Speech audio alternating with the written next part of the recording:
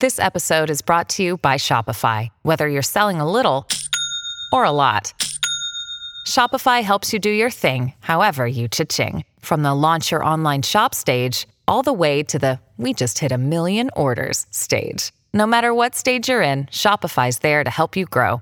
Sign up for a $1 per month trial period at shopify.com/special offer, all lowercase.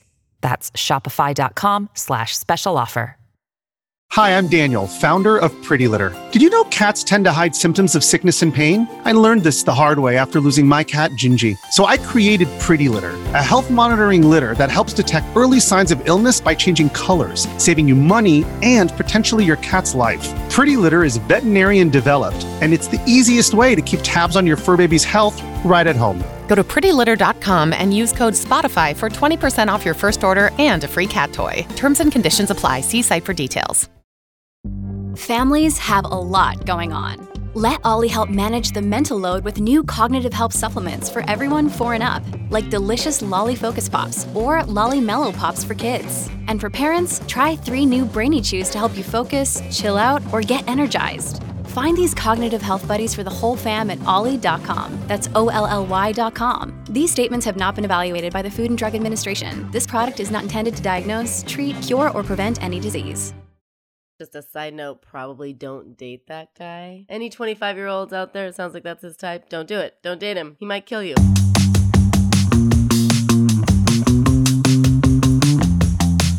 Wrong crime.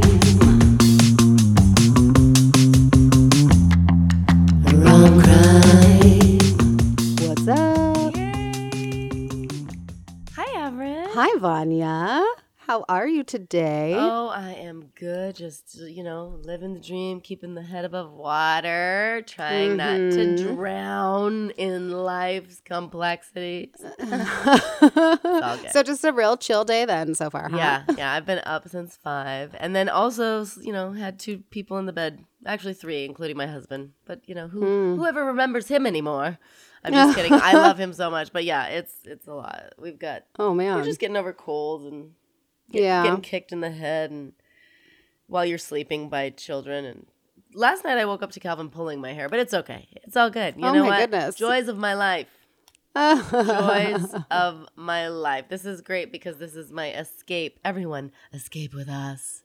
Yes, come on this journey with us. We're actually going to flip the script on you guys today. We are. We thought, our typical formula is Vanya covers a rom-com, and then I attempt to tie in a true crime.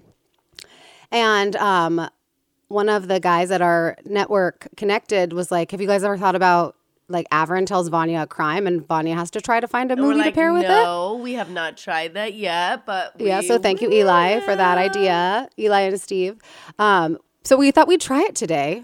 And I don't know what's been going on with me in terms of where my brain has been when I've been looking into true crime stories, but I'm clearly on a unsolved mystery type of kick. Great, let's do it. Because I'm going to tell you another story today that I can't give you a conclusion to. Okay. So last week we talked about the 2 Mary Morrises who neither of their murders has ever been solved. And today I'm going to tell you a story that comes from Australia, from Melbourne, Australia, which is the mysterious death of Phoebe Handsjuk. And this is, in Australia, probably one of the most well-known kind of unsolved mysteries. Oh, really? Yeah, it's a crazy story with a lot of conspiracy theories, allegations of cover-ups, just all kinds of, definitely a botched police investigation, which we'll get into. I'll take you through all of it. But I'm going to tell you the story of the mysterious and unsolved death of, I guess technically it has been solved, but not satisfactorily, of Phoebe Handsjuk. So Phoebe was, by all accounts, an incredibly artistic, creative, empathetic, passionate young woman. She was 24 years old. She was also very active. She was taking martial arts courses and was being fast tracked to get her black belt. As a young kid, she was very outdoorsy, loved to climb trees, very energetic. She was the oldest of 3. She had 2 younger brothers. She was very close to her family. She did, though, however, struggle with anxiety and depression, which she often self-medicated. So it was it was openly known that she did have issues with alcohol and drugs. And as a young girl, she was starting to kind of experiment with this stuff as young as 13, according to her friends. This is when they would like start sneaking out and going out. And from a very young age, Phoebe she's absolutely stunning. And we'll post a photo on our Instagram sometime this week of pictures of Phoebe, because she really is like, she's beautiful. And she kind of like knew that she had this power when it came to the opposite sex. So her friends were saying, like, even at the age of 13, like they'd go out to the clubs with, fake IDs and whatever, with like $20 between the three of them. And they would leave and they would have all be wasted because they would have had a ton of drinks. And Phoebe would always have like a bunch of drugs that someone would have given her. So like they could just go out and like men would buy them drinks. And the legal also, age creepy is men, 18 there. Yeah, and they were 13 when they started hitting the clubs. Yes. There's also an interesting pattern, I guess, within the family of, her mother, Natalie, married a man 14 years older than her. Her grandmother, Jeanette, married a man 11 years older than her. She had like a penchant for older men. When she was 16, she got into a relationship with a teacher who was twice her age. Oh, no. And by all accounts, it was like a consensual, loving relationship. He actually left the school that she attended, where he was a teacher, to work elsewhere so that they could be in a relationship, even though technically it was still illegal because she was 16 and he was 32. Yeah. And then she kind of continued to always date older men. And at the time of her death at the age of 24, her partner was Anthony Hampel, and he went by Ant. She was 23 when they started dating, and he was 40.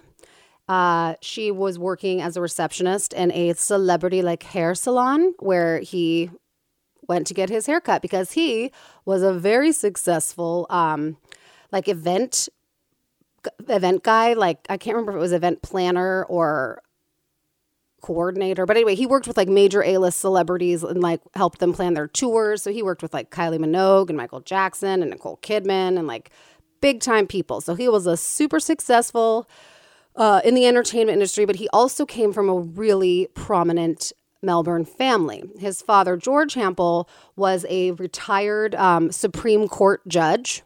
Wow. And his stepmother, Felicity, was like a sitting county judge.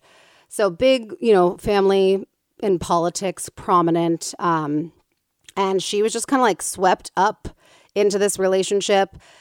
People thought for sure it wasn't going to last because they just seemed so different. Not just the age difference, but like they came from different backgrounds. He was always like wanting to go to these fancy events, and she was very much into like writing poetry and painting pictures and staying home and stuff like that. But 5 months after they began dating, she actually moved in with him in his fancy Shishi high-rise apartment, the Valencia.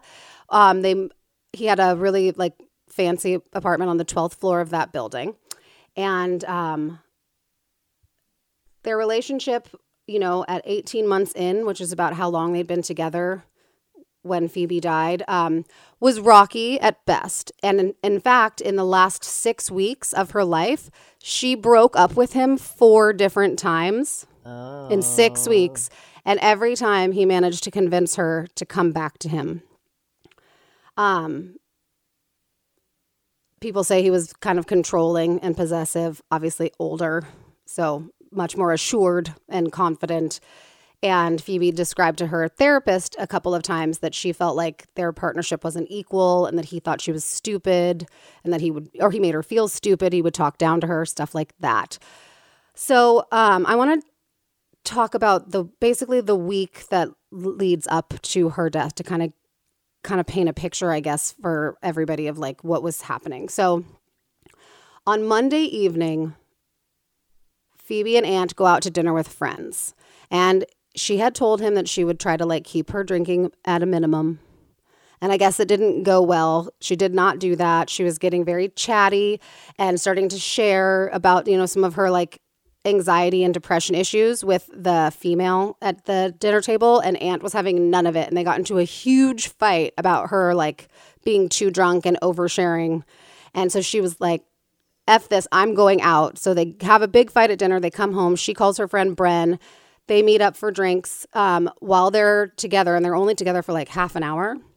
Her phone is ringing constantly. Aunt calls her something like 27 times while she is with this guy. She eventually, she gets so pissed off, she throws her phone, in the street and shatters the screen. And then they go their separate ways. I think she makes her way to her mom and her mom's partner's home, where Russell is the name of Natalie, her mom's partner. He makes her tea. They chat. And then she goes back to the apartment that she shares with Aunt in the morning. Tuesday, she's kind of, one of the things that she hated about her drinking issue was not only that she couldn't really handle her liquor. She liked it, but it didn't like her, is how her family members described it. So after 2 drinks, she would become noticeably impaired. Yeah.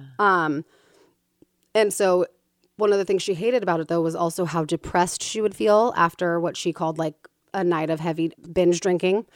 And so she basically kind of went on this bender between Monday and Tuesday. So she's kind of just recovering from that. But then on Wednesday, she sends out, allegedly, a very strange text on a family text. So she sends it to all the members of her family, to her boyfriend, Aunt, to her boss, and a couple of close friends. And I'm going to read you what this text says.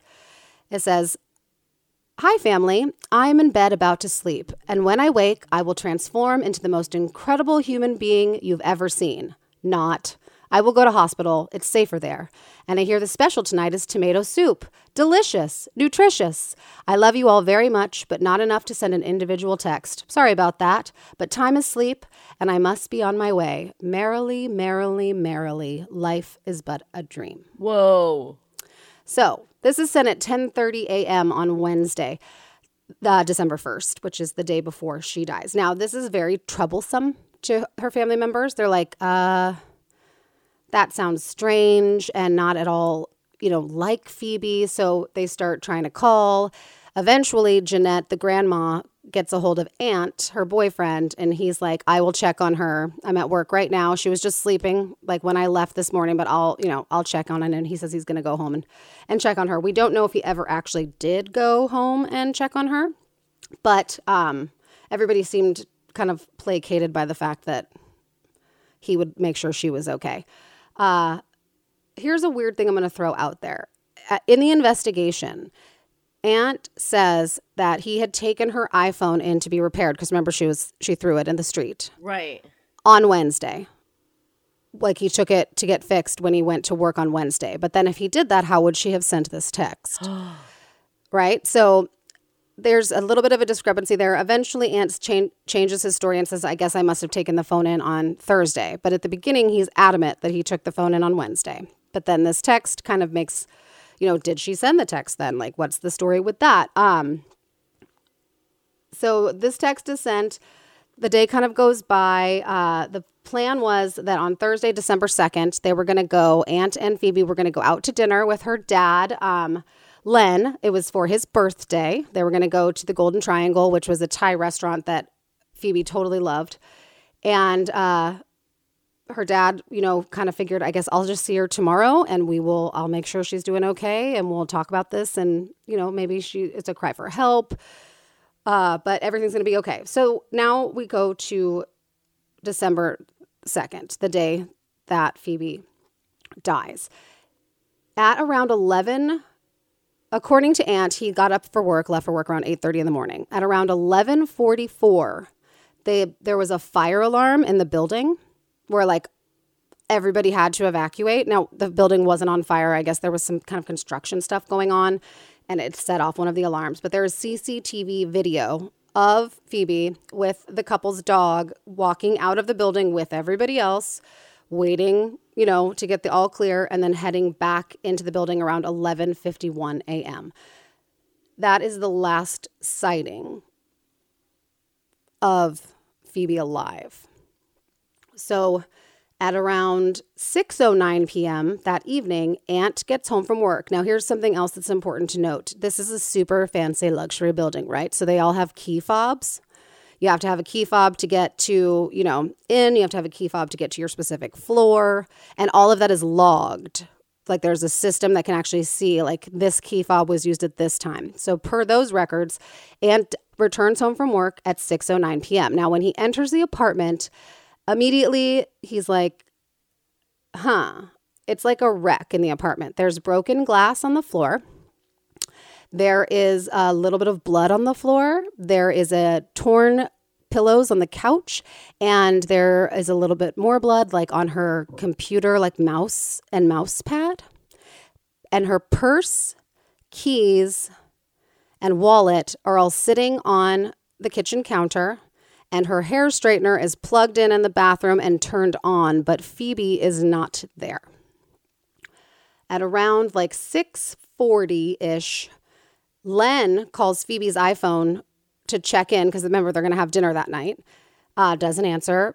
Obviously, she doesn't answer the phone. He leaves a message. And then like 3 minutes later, Aunt calls Len. And he's like, hey, I know we're supposed to have dinner tonight, but I just got home and Phoebe's not here. She can't have gone far because her keys are here. And like, as I mentioned before, you can't get in or out of the building without your keys. So she wouldn't have left the building specifically without those. He's like, I don't know where she is. All her stuff's here, but she's not. And Len is like, well, maybe you should call the police. Maybe something's wrong. And he's like, no, I can't call the police. You have to wait like 24 hours to report someone missing. But I'll keep you posted. I don't know what this means for our dinner. So that seems very insensitive. And also, like, remember the scene I just described to you? Yeah. Of what we walked into, right? Not just her stuff being there and her not being there, but there's broken glass on the floor. There's blood. And like clearly it looks like maybe there was a struggle or something went down.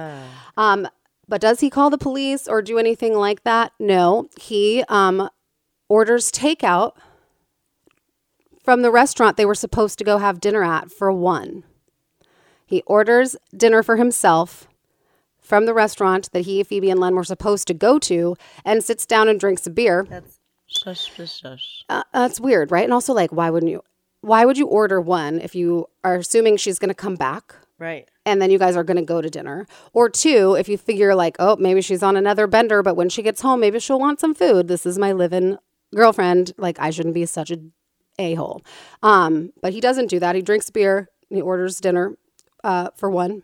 Meanwhile, the family kind of gets wind that Phoebe can't be found for this dinner and that everything's kind of on hold until they hear from Aunt about where she is and if she comes back. And it is only when, pause. So this is from the perspective of like the family. Now I'm going to switch to the perspective of the staff of the Valencia luxury apartment building. So the manager, Eric, was headed out because one of his kids had like a music concert or whatever. So he told the scheduled concierge, this woman named Beth, I've got to run, but there was like something that needed to be cleaned up. And he's like, could you run down to the refuse room and grab a broom? And she's like, sure, no problem. And Eric heads out. So she heads down to the garbage room. And when she goes to open the door, she can't open it. Something is like in front of the door. So then she pushes it, like with all of her might, and she's able to kind of get it open. And she sees the form of a body, which initially she thinks must be like a mannequin because, I don't know, maybe somebody had a mannequin and threw it away. But then she realizes that the mannequin is bleeding. So she immediately calls police. She's very, very, very distraught. Police arrive. They cordon off the scene, obviously, as a crime scene. And it's about the same time. So that's about 7:00, right? That her body is found and police arrive on scene. The way it's described is she's found lying face up around with several bags of trash around her. She has severe injury to mostly her lower body. There's some bruises like on her face and upper body, but not nearly as significant as all of the injuries to her lower body, including the fact that her right foot was almost completely severed. Blarf. And so she is found, her pants are pulled down around below her knees, her jeans. And there's clearly a trail of blood, which suggests that she went down the chute, through the compactor into one of the bins, managed to tip over the bin to get out, and was like crawling, trying to get out of this room when she died ultimately from blood loss from her injuries. Oh my goodness. So police, cordon off the scene. In fact, when paramedics arrive, the paramedic who, like walks up, is going to go in to check the body. And the police officer actually stops the paramedic and says, you can't go in. That's a crime scene. And the paramedic's like, what are you talking about? Like, I have to check the body. And they're like, no, you can't go in. It's a crime scene. We know that the body is dead. So here's something that is incredibly upsetting. After this discovery by Beth, the concierge of Phoebe's body, not one person, so not Beth, not a paramedic, not a cop, not one person laid a single finger on Phoebe to make sure that she was in fact dead. So we don't, or just to see, like, was she warm? Was she cold? All of these things that are important in determining, like, time of death.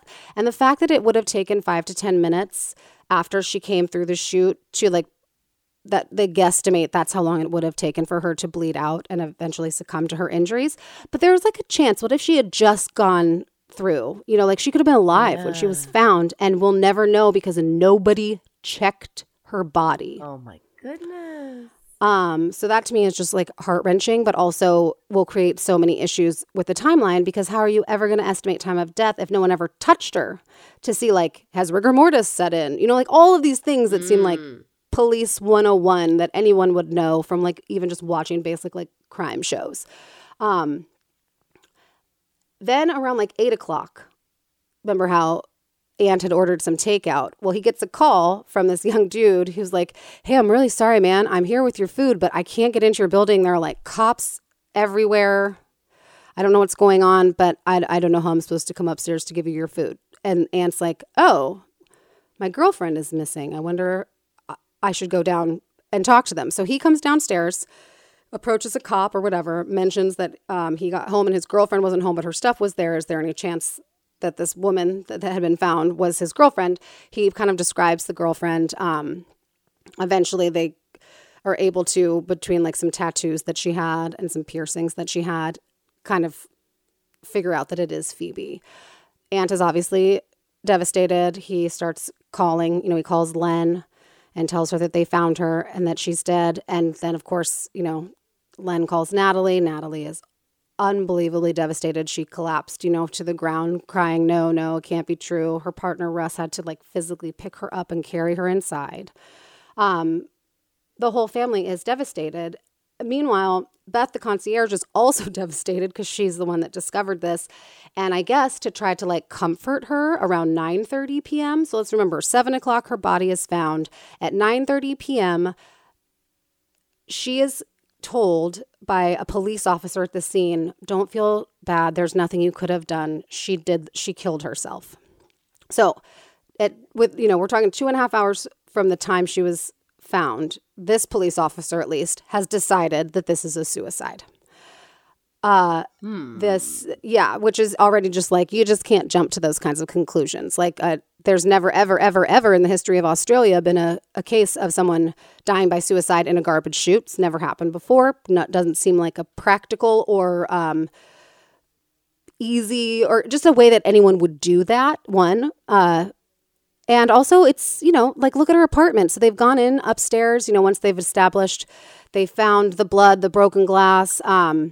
They also noticed, like, there was a little bit of, like, smudges of blood on the outside handle of the door to, like, where you would go into the chute up to the garbage room. And there are some, like, dirty, large footprints leading away from the front door of their apartment. Now, immediately upon hearing about his granddaughter's death, Lorne Campbell, Phoebe's grandfather, who also happens to be a retired detective who worked for 30 years with the Melbourne Police Department, he hears about how his granddaughter was found in the garbage room having fallen through the chute and immediately thinks, somebody has killed my granddaughter. That's his first instinct. His first instinct is not suicide. His first instinct is not freak accident. Somebody has killed her. Yeah, like, that sounds... Sure. So when he starts asking police about, like, the investigation and, like, what is the answer to this? So here is what he's like, did you get CCTV footage? They didn't. In fact, Eric, the manager, who had returned as soon as Beth called him and told him what she found, told police that night that if they wanted the CCTV footage, they would need to start downloading it right away because their system would tape over itself in 48 hours.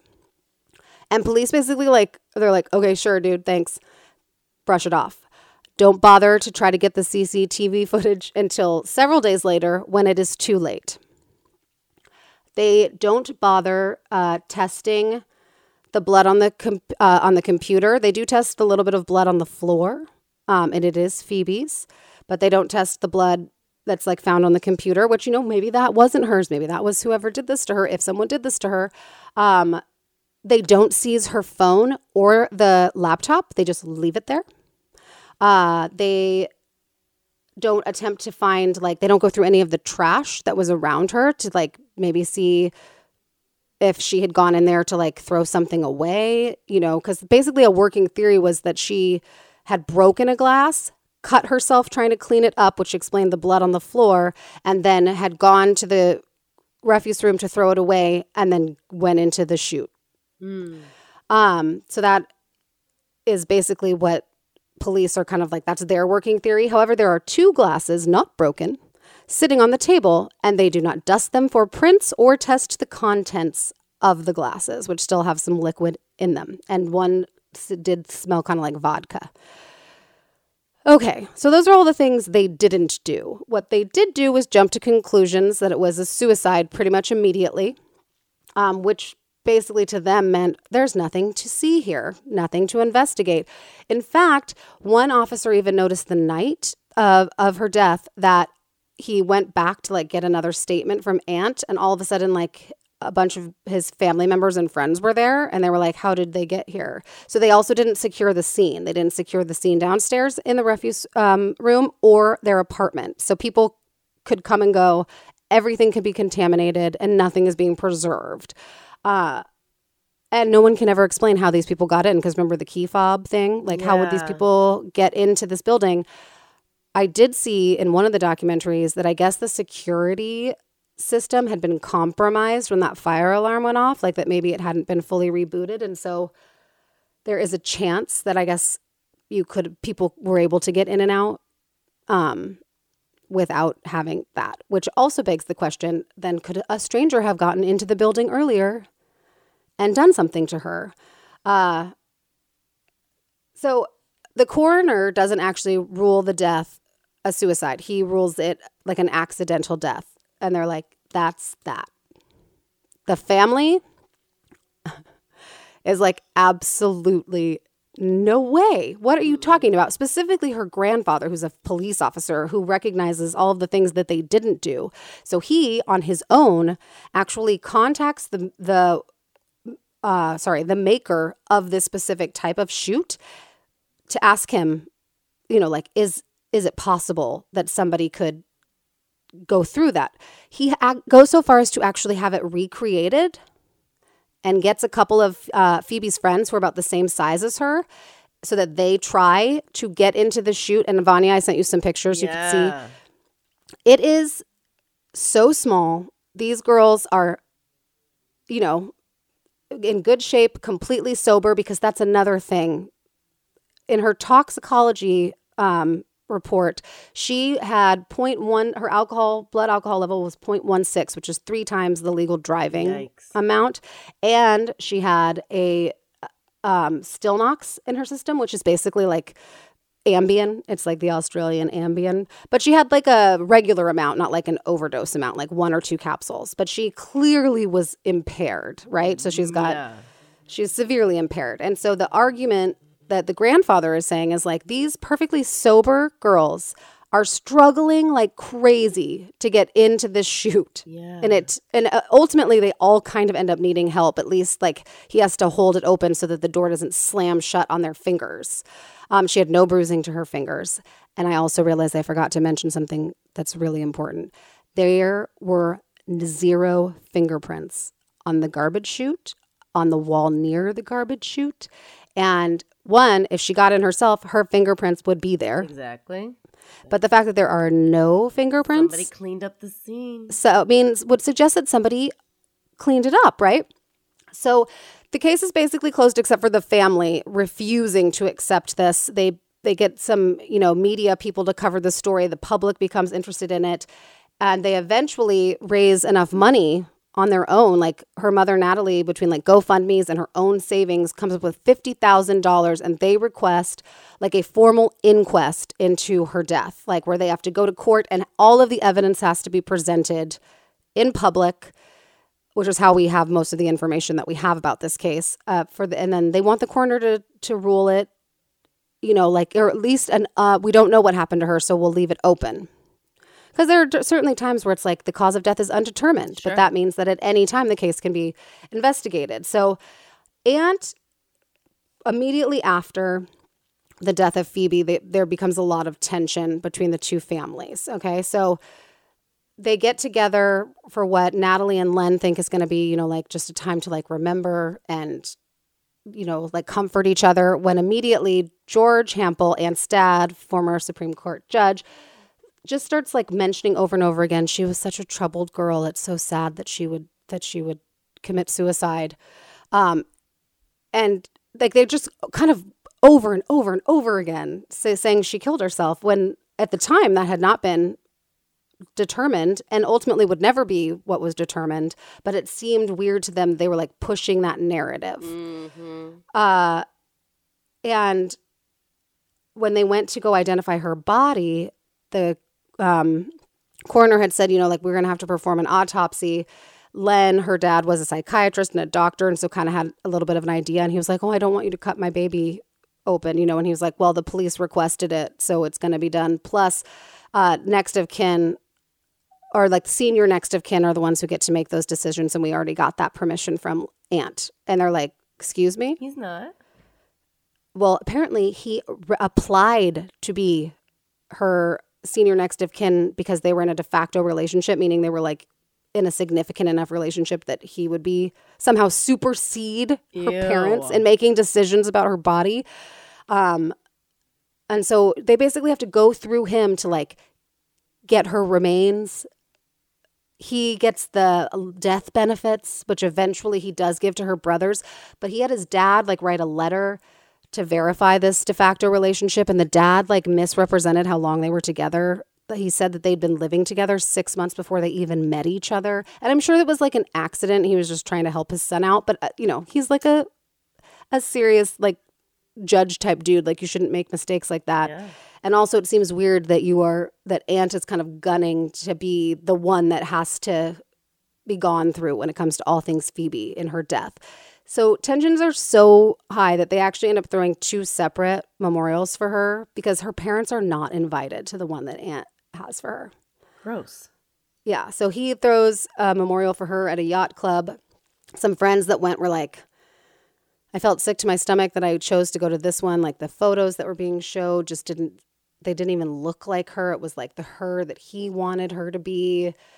It seemed like everybody there didn't even know Phoebe, and it was more about Ant. But then her family threw her what I think is like the most wonderful like send off ever. So her father was Norwegian, and he built her very own Viking boat, which cool. They then put her ashes in this boat, and they all of the letters that friends and family wrote that they wanted her to take with her, they put in the boat. They draped it in marigolds, and then they put it out into the water, lit it on fire, and like gave her a Viking's funeral. And she always she referred to herself as like she is a Xena warrior princess, and her mom. In this amazing podcast where I got so much of this information called Phoebe's Fall. It's like a 6-part investigative podcast done by some journalists in Australia who really brought a lot of this information to the public, which is why people are still talking about this and demanding, that they look back into it. So they gave her a warrior's funeral. I actually like cried listening to the episode just because it was like you could hear the emotion in everyone's voice and like just the visual of, this beautiful like send off. She loved this lake where they had the send off, and they called it like, Phoebe's farewell was really, really beautiful and special for the family. Okay. So years basically, go by before they're able to get this inquest.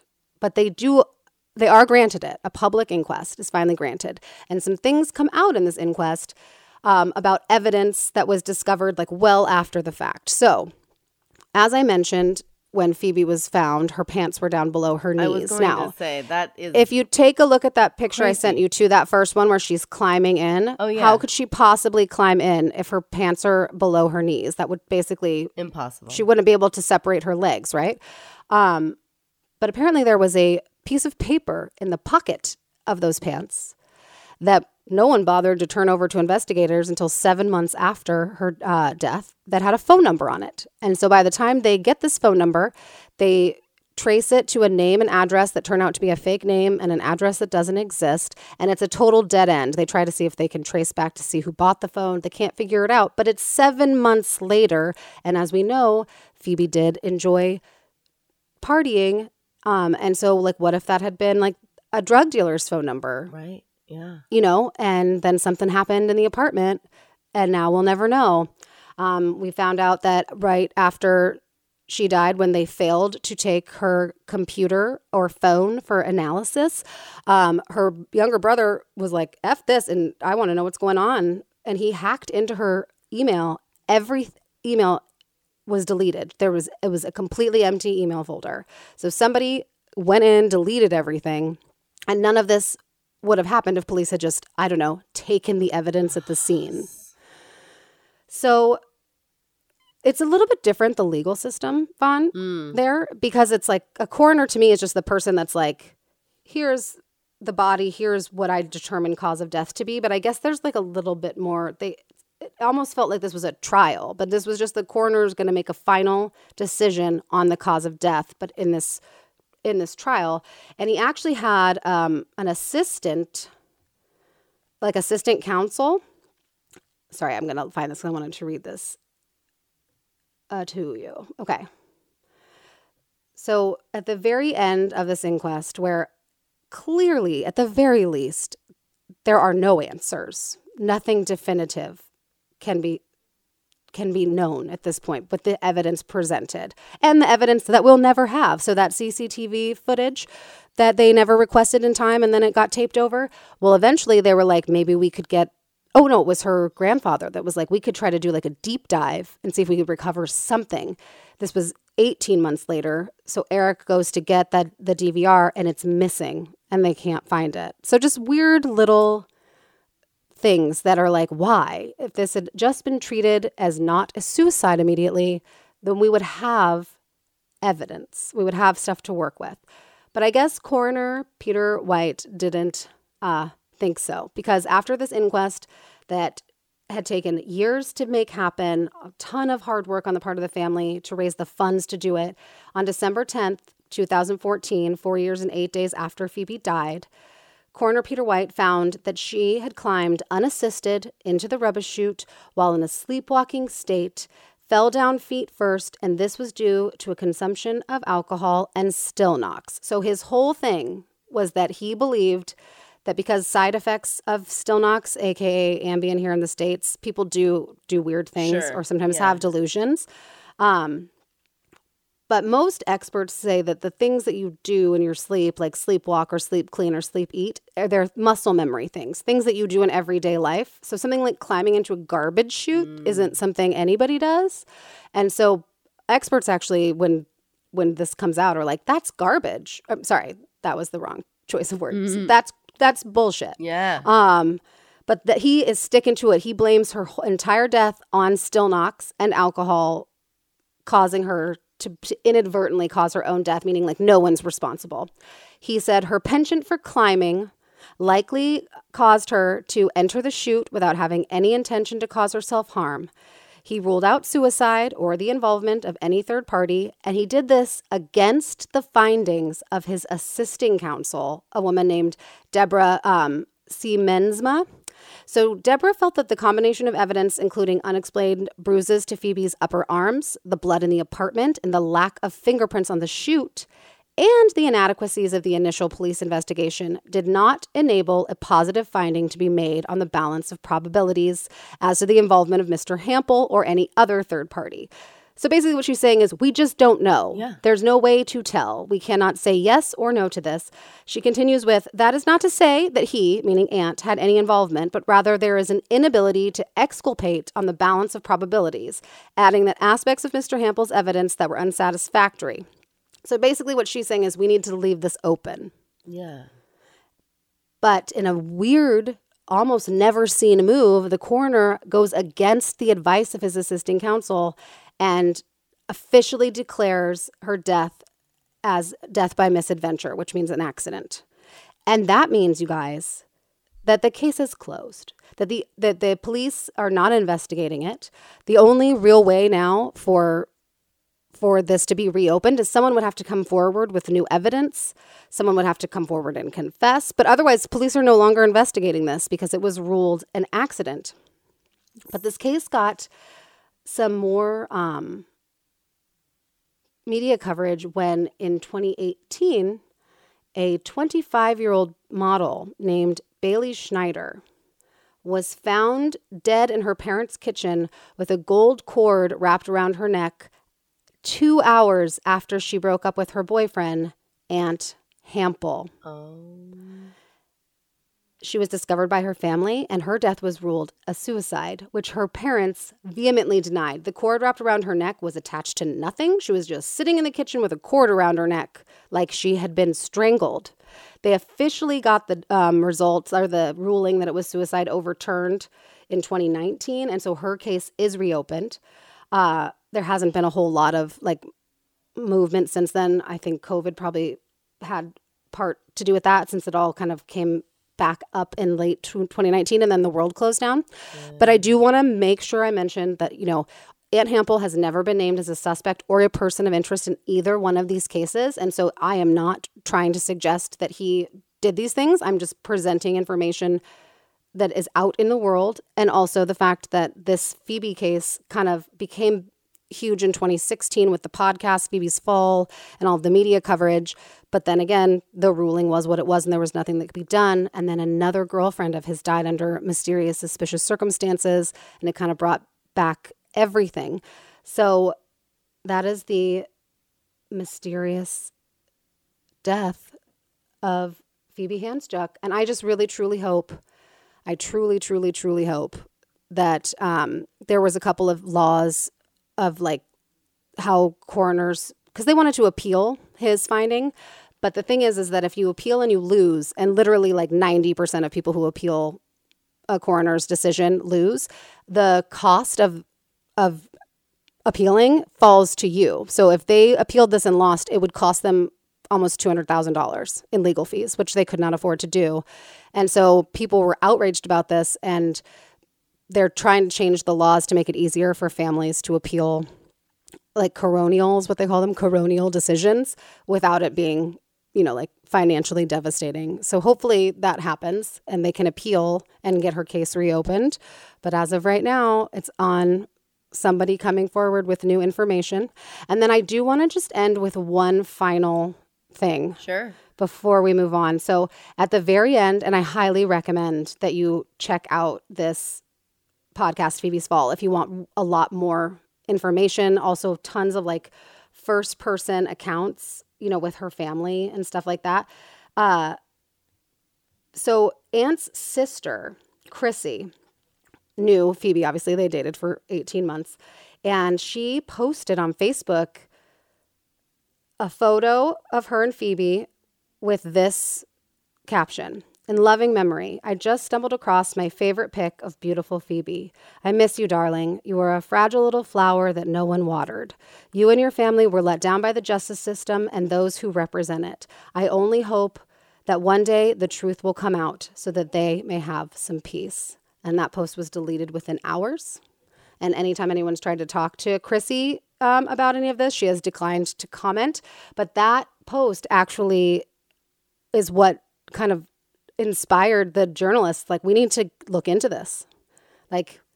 There's something there. If the sister is saying the truth needs to come out about what happened here. Now, whatever that is, I'm not suggesting that she even necessarily knows, but that she just knows that the proceedings and everything that happened were just such garbage. So that post, which was deleted, which I also think is, interesting. Somebody is bullying somebody all around. I know, and another thing, again, sorry, I feel like I keep going. I'm like, we're done. That's the end. But another thing, I watched so many things and listened to so many things. So thank you, 60 Minutes Australia and Under Investigation, and most specifically, Phoebe's Fall. Please check out any and all of those things for more information on this. I lost my train of thought, so I don't know what I was going to tell you about it. So we will just end it there. Okay. Well, no. We're going to end it. We're just going to end it and say, if anybody knows anything. There you go. Come forward. If any of our Australian listeners have more information that you would like to share with us that we can then share with the rest of our listeners, I would love any new updates on this. I find this to be utterly unimaginable for her family, and it just feels like a real injustice. Yeah, and I guess just a side note, probably don't date that guy. I would probably not date that guy if I were you. Any 25-year-olds out there, it sounds like that's his type. Don't do it. Don't date him. He might kill you. Seems like that. I know that's not what you're saying. Maybe he didn't do it, but there's some bad juju around him. How about that? I'll give you that. Okay, so in that vein, hearing that story, that's fascinating. And I didn't read the whole thing, but Avern had sent me a little article, so I started to read it. And I feel like, I hope this isn't insensitive, coming from... I know, I was just having that thought where I was like, does this not work? Because we talk about a crime and then we're like, all right, moving on to a fun movie. So, this is something we wanted to try. You guys let us know. If this does not work, we're open to constructive criticism. Because I chose the rom-com I chose to pair with this is because I just started reading, the article, and the way that Beth, the concierge, found her thinking she was a mannequin. Mm-hmm. I just went from there, and I didn't actually read any more of the story. So I am covering the rom-com Mannequin from 1987. Jonathan Switcher loves to talk to his work. You're the first thing I've created that made me feel like an artist. Don't you like your new scarf? He never expected Not especially. to hear it talk back. I really think I'm going crazy. I am so glad you're working here. I never thought they'd hire anyone stranger than me. You're the only one who could see me like this. To the rest of the world, he's a disaster. You're fired! And she's a dummy. You are one sick puppy. But together, Hey, don't do that. You weren't so shy when you were creating me. You weren't so real. they make magic. Look at him with the dummy. Who are you to criticize? That new stock boy, and I just want you to keep an eye on him for me. I think I'm gonna handle things my own way. All the girl mannequins disappeared from the windows last night. Film at 11. Yes, my dear, your favorite. She is gone too. Get him!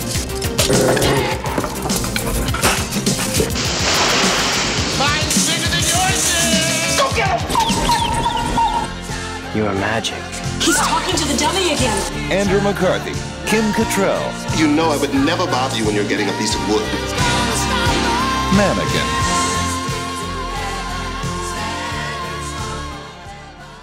Stars Andrew McCarthy, Kim Cattrall, Estelle Getty, which, guys, that's Sophia from Golden Girls. James Spader's in it. Meshach Taylor, who was on Designing Women. He plays Hollywood in this. Okay, so I'll tell you a little bit more about it. But this movie, people did not like even back when it came out, people did not love. I guess it's on the on the Rotten Tomatoes. It's got 20% on the tomato meter, and then the audience score is 55%. But I think this movie was catered to young kids because I have reasons for this. I've seen this movie like as many times as I've watched Overboard. I'm not kidding. Oh, wow. Because it was just, I was like, I think I've seen it once. I think it was on TV. Oh my God. I think we might have had the DVD. Now, here's the interesting thing. It is not available to stream anywhere. You have to rent the DVD. I ended up like piecemealing rewatching it again on YouTube. You can watch like 5 minute increments. So there must be something with the copyright or who owns the rights to it. Right. So it's really hard to find. But I really I love this movie, and so I'm gonna. But there are obviously problems whenever you go back into, especially the 80s. So this movie starts off in ancient Egypt, and Emma Hesire, it's Emmy. She's a young princess, and she's in a pyramid hiding from her mom. So we're all the way back in the Egyptian days, and I, honest to God, did not remember this. I did not remember this is how this started. I was like, oh my God. I was a little bit like shocked, but okay. So her parents, she's hiding because there's an arranged marriage, and she doesn't want to marry this guy who's apparently like a camel dung dealer. And her mom, so she runs away, and so she prays to the... Wait, I'm so sorry. A camel what dealer? Dung, yeah, camel dung poop. And she's supposed to be a princess, that's so what I'm I thought you said, yeah. but I didn't know if I missed. That's what I thought I heard. And, okay, a camel dung dealer. So first of all, this is Kim Cattrall playing Emmy, and I'm like, I would have been nice to see any Middle Eastern representation, but whatever. I guess that I mean, this is the thing. They whitewash everything in Hollywood, and it's hilarious that you're just like, wait, what? Anyways, so she prays to the Egyptian gods, like, please, I don't want to marry this guy. I want to be united with my true love. And so she suddenly vanishes right before her mom's eyes. And then we cut to, well, first there's like a title sequence that's like, seriously, it's cartoons. It's just literal cartoons, and it's got fun music. I'm like, okay. So this is, again, for kids, I think. Okay. And so when she disappears, this is either a blessing or a curse, because she basically floats around through the centuries, popping up to be a muse for different men in whatever. So we don't really know, but like we think this is like, oh, feminist. She's, I don't want to marry anybody I don't want. But then it seems like she's just kind of like pops up to be there to help men throughout the centuries. That's just what I thought. I don't know. So anyways, this takes place in Philadelphia, present day, and we see Jonathan Switcher, who is Andrew McCarthy, and he's a sculptor. But he can't seem to keep a job. He keeps getting fired. So the first job he has, he's building a mannequin, and it is this beautiful mannequin that looks just like Kim Cattrall, and he's so proud of. But he gets fired because he's only doing like making one model a day or one mannequin a day, and he should be making like a bunch an hour or something like that. So, and then we see him get fired, a montage of all that. And one night after his motorcycle, it breaks down in the rain, he passes by these department store windows of this department store called Prince & Company, and he sees his mannequin in the store window. So he's like, I'll see you. I'm coming back for you, because he just loves her. So he ends up getting a job. He's like, I'll do whatever you want. And his first scene is with Estelle Getty. She's so cute. I love this actress. She's like, what? She's the best. You want a job? Okay. So Estelle is the president and the owner of Prince, a newly president, because her grandfather passed away, and her father passed away, and she's taking over. The company, Prince and Company, is not doing great. So they're looking at investors to come in to buy. But for now, she takes pity on this young man and is like, yeah, you can start. He's like, I'll do anything. So he goes in, and let's see. Then the next morning, Jonathan returns to the store. Yes. So he saves the life of the owner, and her name's Claire. So that's why she gave him the job. And he finds the mannequin in the store that he made. And he's surprised when, guess what, guys? Her spirit comes to life when he's alone with her. What? I love that, like, at the core so far, it sounds like this is, like an 80s version of, like, the sex doll movies that were being made in, like, the early 2000s. Because, like, who's going to drive by a window, see a mannequin, and be like, I'll see you soon, honey. Yeah. And then figure out how to get a job so we can be in the same space. That's just kind of creepy. It's a weird, apparently the director, he's a co-writer, wrote this because he walked by a store and was like, he felt like the mannequin was looking at him or moving his. But this is also a bit like loosely based on Pygmalion, which was like an ancient Greek legend of Pygmalion is a sculptor who shapes this ivory statue of a woman, and he falls in love with her. So he's basically like making the most beautiful woman. And then the goddess Aphrodite gives it life, and Pygmalion marries her. So. Oh, okay. Yeah, so that's, all right. that's it's kind of based on that, and it's based on. So it's not some weird fetish thing. I mean, it probably is. It's the idea of like a guy just creating his own perfect woman.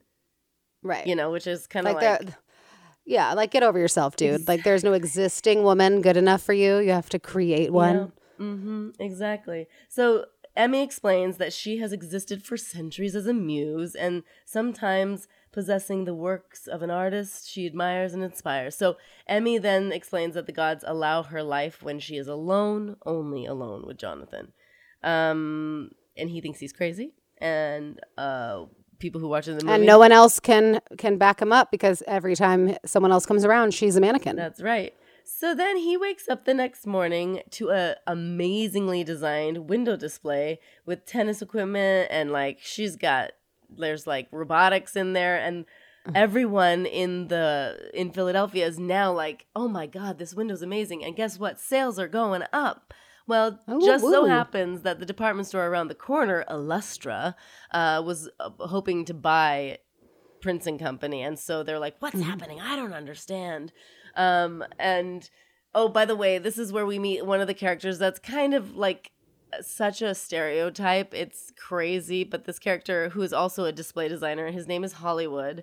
And he's just like over the top, very like he's gay, but he's like extremely over the top in a way that it's like a caricature of itself. And I remember being a kid just loving it because he was like, Hollywood, come and get me, Hollywood. And I was like, oh my God, I am Hollywood. I don't know why that's who I identified myself as, but in reality, it's when you watch it back, you're like, damn, it's not realistic. And anyways, so yes, so she designs the window. We said that. So Jonathan gets promoted to like a visual merchandiser because, you know, Estelle Getty is like, oh my God, he's going to save my company. But she did it, right? Not him. She did it. Kim Cattrall did the window? Yeah. So apparently she was now he's taking credit for her work. Exactly. She's an artist. And so it's nighttime. This is when he's doing all the redos of the windows and whatnot. And he goes to kiss her and she's like backing away, and she like sits on all the equipment, the sound equipment, and it starts this huge montage of them like trying on different outfits. I mean, they're in a department store, remember? So it's like everything, which, you know, I love. You guys know I love. I was like, who doesn't love a montage? Especially like we're in a department store, let's try everything on montage. Yes, and the song is Do You Dream About Me?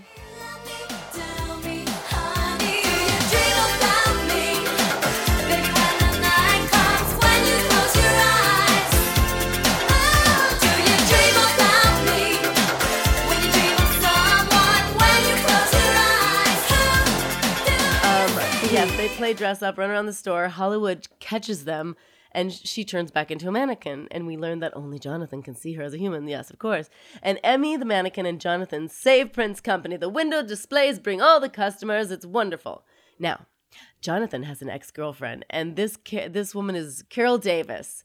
She plays this like uptight. She works for Illustra, by the way.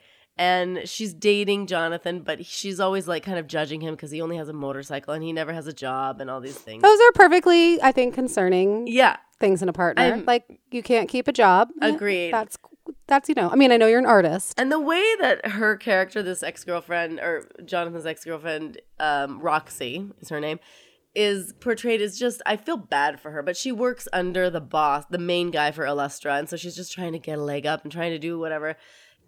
Dealing with a ton of sexual harassment from one of the guys one of her colleagues. It's just uncomfortable. I feel really, really bad for her. But he's like, find some dirt. We need to get this guy. We need to bring him over. Jonathan, we want to hire him for our windows. So she goes and sneaks in, somehow gets into the department store at night and takes photos of Jonathan and the mannequin, Emmy, but like rolling around kind of like in a sexual way. And it looks like they're doing something dirty. But because back to sex dolls. Well, that's the truth. And because everything's going so well, the owner of the company, Estelle Getty, hires Jonathan to be the VP of Prince & Co. because it is popping in there now. And guess what? He's also in love with his creation. He's in love with the mannequin. But it's harder and harder for them to be together. And, you know, Emmy knows the deal. She knows what the gods have for her next. She's going to be popping into somebody else's life probably pretty soon. So he takes Emmy out on the town and on his motorcycle. And it's a funny scene where he's like, when people see him, he has an actual mannequin behind him. And otherwise it's like, you know, Kim Cattrall. And then they get back and... he sees his ex-girlfriend on the way out with the mannequin on the back of his motorcycle, and Roxy's like, come on, just come and work for these guys, because she's trying to sort of play both sides, but yet she still has this weird jealousy of Jonathan and the mannequin. And he's like, I could never do it. I love the people I work with. I want to stay at Prince & Company. And she leaves. She, you know, goes off with her colleague who's like, gross, and she's like, I guess I'll have sex with you. Ew. I just felt bad for this, the way this character Roxy was written. But anyways, Kim Cattrall, Emmy and Jonathan, they boink in a hammock, so it's like alluded to that there was sexual things happening. He talks about how she has inspired him to do just so many great things, and now he has confidence. And yeah, and she's like, I better get back to the window. But you know, they had made love, and you know, so it's sort of like, it's weirdly... Is it awkward now? It's weirdly earnest. Well, I think they're trying to be like, she's sad because she knows it could never be so. And then, let's see, he wakes up the next morning because she's already, you know, left. Back in the window. And he's like naked in like a big pile of furs, and everybody who works at the department store is like looking at him, but they also know he's the VP now, and he also saved the company. So when he wakes up, everyone claps, yay! And Hollywood knows that he loves the mannequin, and Hollywood's like, I don't judge you. Whatever you got to do, you got to do. But by the way, bro, all the women mannequins were stolen last night from the window. And he's like, holy shit, no, what? So Jonathan is like off. He runs off to Illustra because he knows exactly where they took, you know, so his ex-girlfriend Roxy yells, you know what? You're never going to see her again. And she like runs. I mean, I think it's hilarious in comedic form. She's like walking all fast through the Illustra mall or whatever. And she gets to the, I guess, warehouse area and puts all the mannequins in like this wood chipper, I guess, that you would have there. And so it's going, and it's, and somehow she gets like garbage. She is thrown on Roxy, so she's out of the picture. Jonathan runs up to try and save her. And all of the sudden, like when we think she's going to die and the wood chipper's going to get her and everything's going to be lost, Emmy suddenly becomes alive. And oh my God, so now she's a live woman going into a wood chipper? Exactly. So now they're like, holy shit, like I have to save you. And the idiot like warehouse worker shuts everything off, and he's like, die. Oh, I thought that was a mannequin. I guess it's a person, which there's another guy up there. You should probably turn it off. Anyways, but she thanks the gods. She's like, thank you. She knows what this means, right? This means that she is finally free of her time travel as a muse. Oh, she found her true love. Yes. And security and the police, who have been hilariously running around the store and trying to get through, they burst into the warehouse, and everyone sees that Emmy is real. So he's not a crazy person. By the way, James Spader plays a role in this. He plays the manager that was of the first department store, and he moves over to Illustra, and he's just a hilarious character. I think it's important to say that, you know, James Spader is a good actor. I think we all know that. Yeah, he's great. And then he really is great. Right? I mean, I love somebody who can really make a character. Then the ending is Jonathan and Emmy get married in the window of the department store, and Hollywood is the officiant, and the music plays. Let them say we're crazy. I don't care about that. Put your hand in my hand, baby. Don't ever look back. Let the world around us just fall apart. Baby, we can make it if we're heart to heart. And we can build this thing together. Stand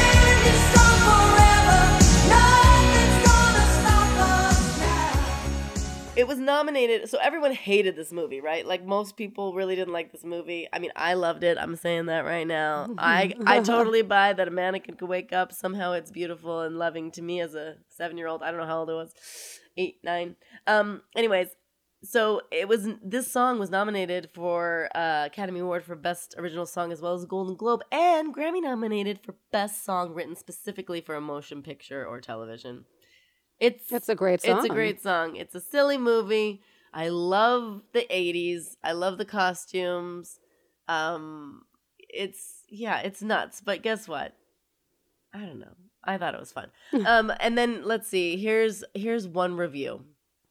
Time Out. It says this pitifully unfunny comedy has only 2 things going for it. Its theme song, like we just talked about, Starships, Nothing's Gonna Stop Us Now, is a hit single and it is short. Cottrell plays an Egyptian princess who, back in 2514 BC, is saved by the gods from being married off to a dung dealer and turns up as a dummy in a Philadelphia department store window. McCarthy, a frustrated artist who had a hand in her fashioning, is enchanted to discover that she comes alive at night.